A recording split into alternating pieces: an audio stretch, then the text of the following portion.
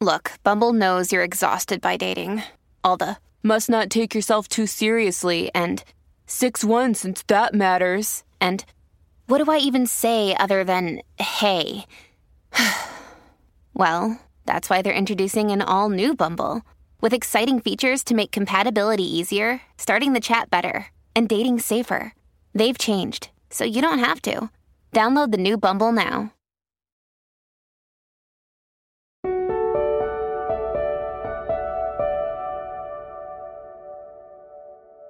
What are conditions like in the Weddell Sea? It's a landscape of beautiful, white, large ice floes. In the first months of 2022, Esther Horvath sailed through the frigid waters of the Weddell Sea off the coast of Antarctica.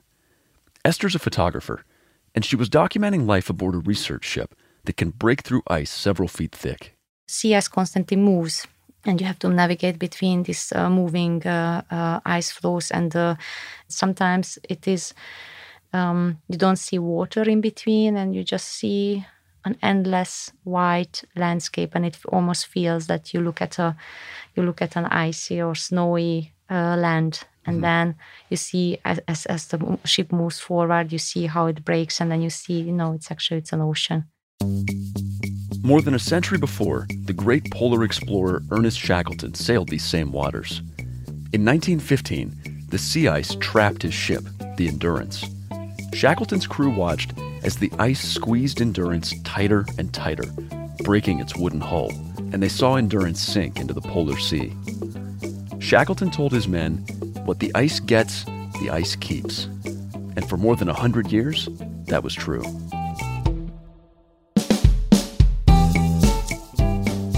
I'm Jacob Pinter, and this is Overheard, a show where we eavesdrop on the wild conversations we have at Nat Geo and follow them to the edges of our big, weird, beautiful world. This week, inside the search for Endurance. Earlier this year, a team of researchers found it on an Antarctic seabed almost 2 miles deep. But first, adventure is never far away with a free 1-month trial to Nat Geo Digital. For starters, there's full access to our stories online. You get new stories published every single day, and every Nat Geo issue ever published is in our digital archives. There's a whole lot more for subscribers, and you can check it all out for free at natgeo.com/exploremore. This episode is brought to you by Reese's Peanut Butter Cups. In breaking news, leading scientists worldwide are conducting experiments to determine if Reese's Peanut Butter Cups are the perfect combination of peanut butter and chocolate. However, it appears the study was inconclusive, as the scientists couldn't help but eat all the Reese's. Because when you want something sweet, you can't do better than Reese's. Find Reese's now at a store near you. Hey, I'm Andy Mitchell, a New York Times bestselling author. And I'm Sabrina Kohlberg, a morning television producer. We're moms of toddlers and best friends of 20 years. And we both love to talk about being parents, yes, but also pop culture. So we're combining our two interests by talking to celebrities, writers, and fellow scholars of TV and movies. Cinema, really. About what we all can learn from the fictional moms we love to watch. From ABC Audio and Good Morning America, Pop Culture Moms is out now wherever you listen to podcasts.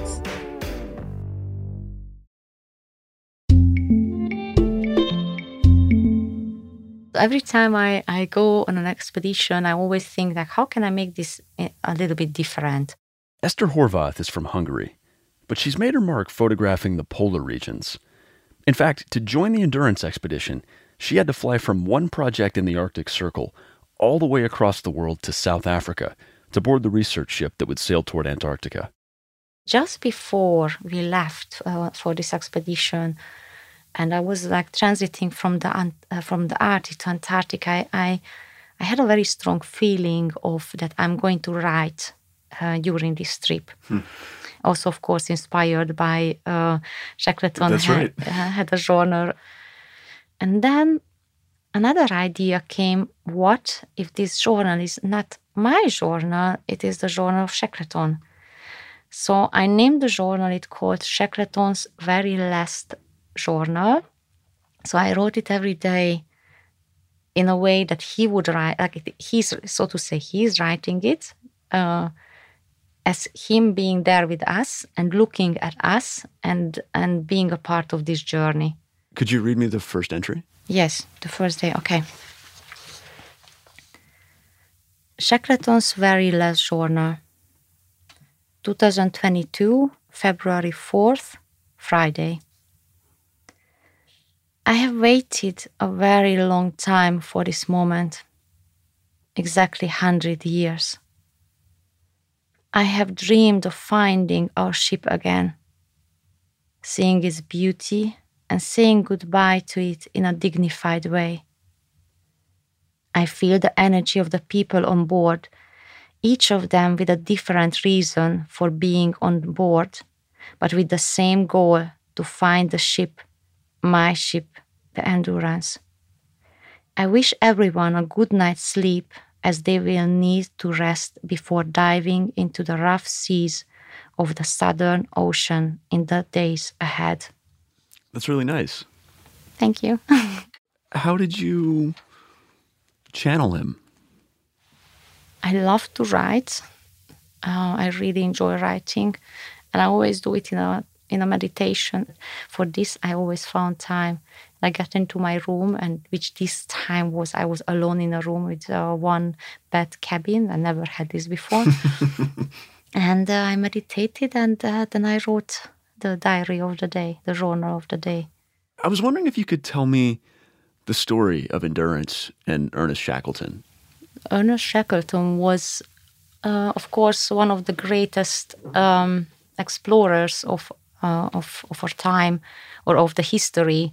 But in the same time, he was an explorer who actually never achieved his goals. Like all the polar explorations he had, he never really got into the final line, into the final goal. Can you tell me the story of the Endurance and how it ended up on the bottom of the sea? So the Endurance, with 28 men on board, including Sir Ernest Shackleton, they wanted to cross the Antarctic, completely crossing the continent. That did not happen because the sea ice was so thick that his boat got stuck, and he was drifted for a long period of time with his crew waiting that the sea ice at the end of the summer, at the end of the melting season, will open, and then he can continue to sail. But before that happened, his boat was crashed. In November 1915, the Endurance crew watched as their ship sank into the frigid Southern Ocean. They had no backup plan and no way of calling for help.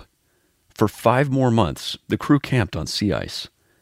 Finally, in April 1916, Shackleton and 5 of his men set off on a last-ditch rescue attempt. They sailed a lifeboat 800 miles across the open ocean, and they made it to a whaling station on a remote island. Incredibly, every single crew member made it home alive. When we were on Endurance expedition, the only thing I could think about is that I don't understand how they survived on the sea ice for such a long time with very limited food, with very challenging conditions of the cold, and you can't escape from the cold. Mm-hmm. And it can get really biting cold with the wind, and then trying to survive of raw meat, seal and birds and penguins. I just don't understand how they could manage it. For Shackleton, it was very important that, yes, they have to do their job, but he was very interested what else they can do. And he was very interested in people who can sing, dance, or perform anything, because he thought that's something very important on an expedition for the good mood. So it would be like, okay, it's your turn to be the entertainment tonight. Go sing us something. They had sing-along evenings. Mm-hmm. They had performance evenings. They had cross-dressing evenings to entertain themselves. And I know that's something very important on an expedition like that, to keep the good mood. So what was it like to be on the ship with the rest of the crew? Like, were you all leading sing-alongs at night? It was a very beautiful expedition because of the reason that everyone had the same goal. Mm-hmm. So yeah, there were many sing-alongs. We did many things what Shackleton did. For example, sing-alongs. And there were, in the evenings, there were like playing music, an open mic in the evening. There were a lot of activities like playing games. Did they make you get up and sing at the open mic in front of everyone else? So it was on a volunteer basis. Okay. But I thought everyone has to do it. So I signed up for it. And I thought, okay, I'm going to sing a Hungarian folk song. Okay. Because I have a thing, I don't know why, but when I'm on the sea ice, I like to sing Hungarian folk songs. Okay. And also because like nobody can hear you, so you can sing really, really loud. Because especially if there is a wind, like no, you can scream and nobody hears, and it feels so nice. So I'm like, okay, I will sing a Hungarian folk song. But then it turned out like, no, it was just some people on a volunteer basis signed up. So I'm like, okay, no, I cannot step back. So I have to sing for, 60 people. But it was... Did you sing the folk song? I did. Yeah. And what did they think? Did they give you a big round of applause? They did. Of course, on this expedition, there was a lot to do besides group sing-alongs. More than 60 people worked around the clock to find the wreck of the Endurance. When the ship sank in 1915, Shackleton's crew logged its coordinates, so the search team had a good place to start. They marked off an area called the search box, and they used remote control submarines called Autonomous Underwater Vehicles, or AUVs. The AUVs had lights and cameras, and they sent back images of the dark ocean depths to a control room on the ship. I'm imagining if there's these AUVs that are searching underwater, right? A lot of the action is happening down there where you can't actually see. So as a photographer, what's your strategy to capture what's going on? So for my responsibility was to photograph everything what was happening on the ship, like everything like technical and how people were working. What were you able to capture on the ship? Like what was happening that you were able to see through your lens? So I photographed all the operation, which was 24 hours. So once we arrived to the Weddell Sea, once we arrived to the search box, 24 hours of operation started. That means every single team, everyone worked 24 hours. And me being a team only with myself caused that I slept very little, because other teams could work like they worked 12 hours. And so they could switch 12 hours on, 12 hours off. But for me, being alone, I was like, okay, 20 hours on, 4 hours off. But I photographed like everything what was happening on the vessel from the search operation. But I was also very interested for the life on board and what it means to be on a ship for 6-7 weeks. What do you do? Coming up, as Esther photographs a slice of life aboard the expedition, the search team closes in on Endurance.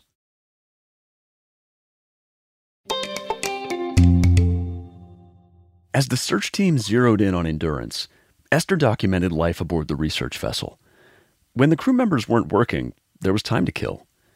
Esther photographed a crew member from South Africa who was training to become a traditional spirit healer. And on one day, after more than a month of searching for Endurance, Esther shadowed a crew member named Dean. Dean was an able seaman, and in his off hours, he served as the ship's de facto barber. And I asked him if I could photograph him while he's with his next customer, so to say. And yes, he let me do that, and I was there with him and with another able seaman for this haircutting session. And while I'm there, I could hear in my radio there were the two head of operation. One name was Nico, other name was JC. And while I'm there at this haircutting ceremony, I could hear in the radio that somebody from the operation room, from where the AUV was operated, called in the radio that JC, please come to the operator's room. 2 seconds later, Nico, please come to the operation room. I'm like, something is going on. Whoa. So I was rushing to the operating room, and it was outside. It was on the deck. It was a tiny little container. And when I arrived there, one person who was sitting in the operating room and the door was open, he I stepped there. He looks at me, and he was just, how you call it? When you do this? Nodding with his head, a yes, and looking at me with a smile from ear to ear. And in that moment, I'm like, no, oh my God. Like, and you knew. From his face expression, looking at me and nodding with his head, I knew we found the Endurance. Wow. And then I stepped in and I saw the Endurance on the screens. Mm-hmm. And it was absolutely visible that it's a ship. It was absolutely visible that this is Endurance. And standing there, like I got goosebumps in a way that, and I was standing there, I'm like, and I also felt like I can start to cry. Wow. I'm like, okay, but don't cry. Like, collect yourself. It was, and I think I was one of maybe the first 10 people who saw it. You might think that a ship underwater for more than 100 years would be in rough shape by the time you found it. What was it like? Like what could you actually see? What could you make out from the ship? It was incredible because it was thought that the ship will be found like kind of opened in a way that it opens up on the side. Uh-huh. Like in more than one piece, like it broke apart. That was the thought, that Wow. that's how we're gonna see it, that it must be completely open, completely broken. And it was, I think, the biggest surprise, seeing the ship in such a good shape that everything, like it was a complete, it's the upper part, the upper deck is broken, it's gone. Also because they use wood material from it. But the entire ship is in one beautiful piece. And so it did not break as it landed on the belly. And also additionally, because the water is very cold and there are less, because of the temperature of the water and also because the amount of nutrition in the water, amount of species in the water living there, the ship is still in a beautiful shape and it is preserved in those waters, and it will be also preserved for a long time. The ship looks like that it sank yesterday. Wow. You're the only photographer chosen for this trip. And you know how many people are paying attention to this and how many people around the world are going to be, as soon as the notification comes to their phone, they're going to click it and they're going to see your pictures. Were you thinking about that in the moment and like how to capture that? I did not think about that at all. It was very interesting that we were in such a bubble. And in this bubble, we had our daily life, we had our thing and celebration, like after we found. But the rest of the world seemed to be so far away. So when the news went out, I had no idea how many people saw this, or I had no idea that in how many channels it picked up this story. Right. Because I was just doing my thing. I was doing my photography. I was there with 109 people. And for me, the reality and the world was these 109 people, my photography, the ship, and that's it. And our little bubble in the Antarctic. I saw that after the trip, you visited Shackleton's grave on, I think, South Georgia Island, one of the islands in the Southern Ocean. Why was that important to do, and what was it like? It was such a gift, such a beautiful ending to the trip. Like it's like closing the circle, like finding his boat, and then before returning to Cape Town, making this little U-turn to South Georgia Island, and as a tribute to him, as a thank you to him, as a appreciation to him, we printed out the pictures of Endurance, and we took it to the grave. Wow. And that moment, and the expedition leaders gave a speech, and those speeches were also so emotional, being there and delivering the pictures of Shackleton to his grave. It was something very special, ending the expedition that way. It just made the whole thing very round. That sounds really moving. It was very moving. I was looking at your Instagram, and I saw this post after the trip where you wrote, "I feel that we all learned something and were enriched during the expedition that will carry with us for a long time. We learn something about life, about ourselves and others. And I was just wondering if you can explain that. Like, what did you learn about life on this expedition? I feel when you are on a trip like this for 6-7 weeks, far away from civilization, in a confined place, far away from everything, it's also a moment when you can turn inside to look at your own life, to reflect on yourself, see a mirror maybe in front of you, and also learning about yourself, how you react in certain situations, learning from other people. Because in civilization, in our life, we have so many impulses during the day, so many people that you don't even have the space and time to reflect on things.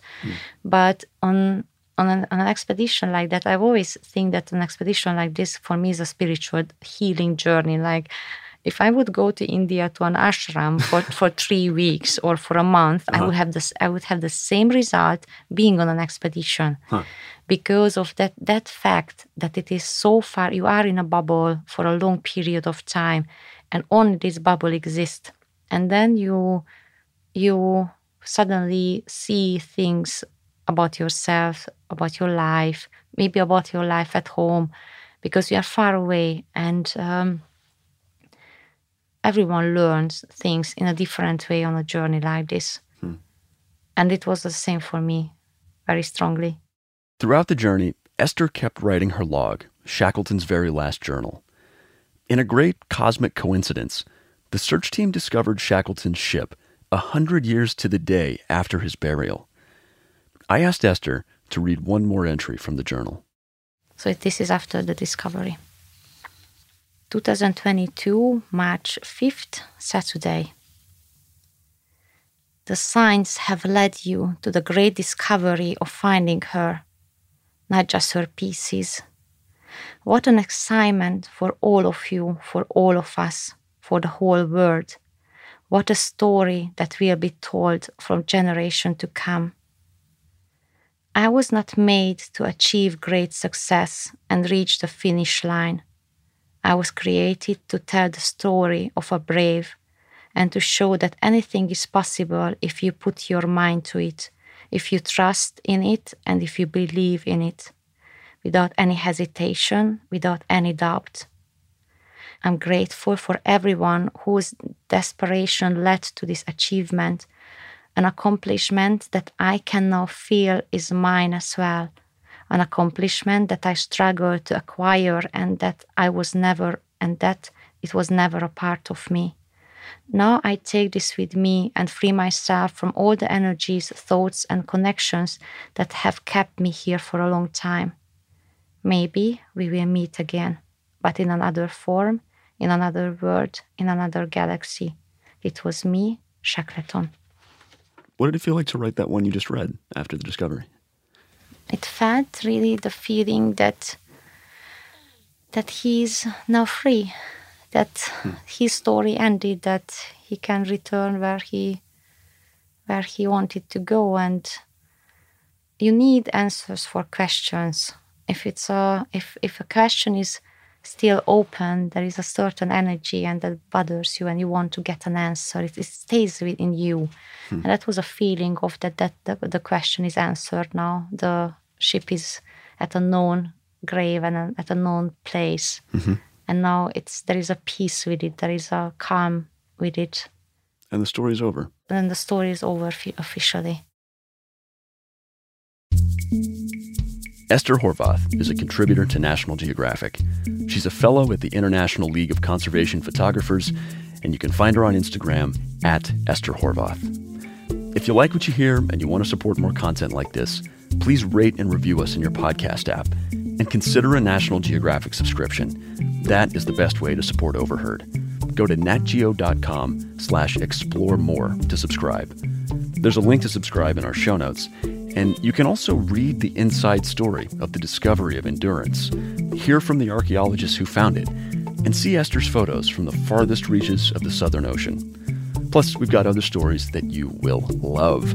you can see rare photos from the expedition of Robert Falcon Scott. He was one of the first explorers to reach the South Pole in 1912. And if you're interested in shipwrecks, you may have this romantic idea of sunken treasure. Yeah, it turns out finders keepers does not apply. Find out how technology is revealing lost ships and why preservationists are begging treasure hunters to leave shipwrecks alone.